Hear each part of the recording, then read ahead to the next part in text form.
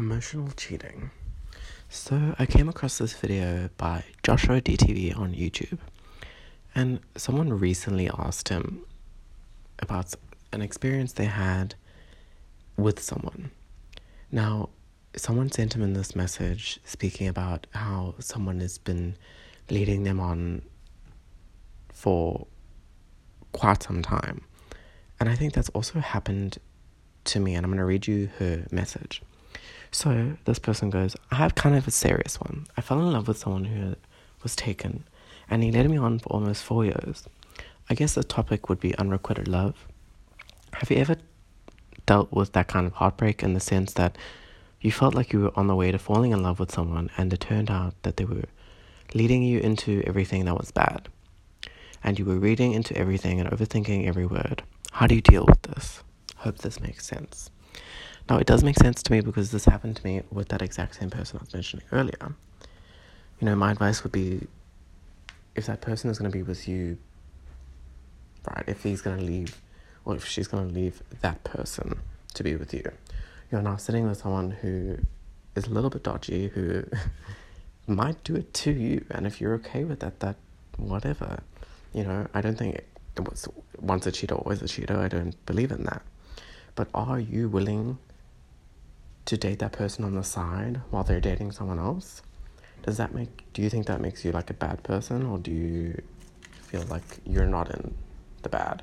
Do you feel like they're more of the bad person? And I often see it as like, if I were in that position now, I feel like they want to get out of that relationship eventually, and they're eventually going to have those feelings for me. But that's not always the case. They just are leading you on continuously for many ever years. And for me, it's been 6 years. More longer than this girl's 4 years.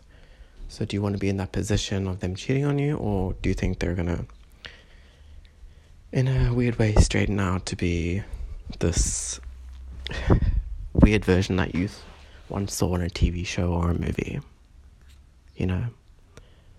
And I would just say, go with it if you want to go with it, but it's always going to be at the back of your mind that this person once did to someone else, will they do it to me? And I don't think anyone wants to do that. I think you should find someone who actually wants to be with you 100% emotionally and physically. Because if they're sending you messages or etc. on the side with their current person, they're obviously not happy with that current person. Regardless of what they say, they might just say no, they're fighting with that person, or no, that other person caused it. That is not true.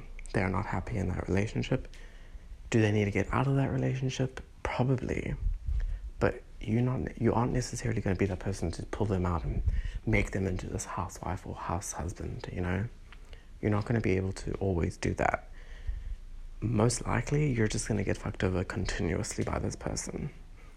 And you're going to invest so much of your heart and your soul into this person for them to just fuck you over again. And I've done that many times with the same person. So my advice would just to be single. Or get into a relationship when you're ready to get into a relationship. Because if you do that, you're just going to hurt yourself ultimately, because the other person's not going to give a shit.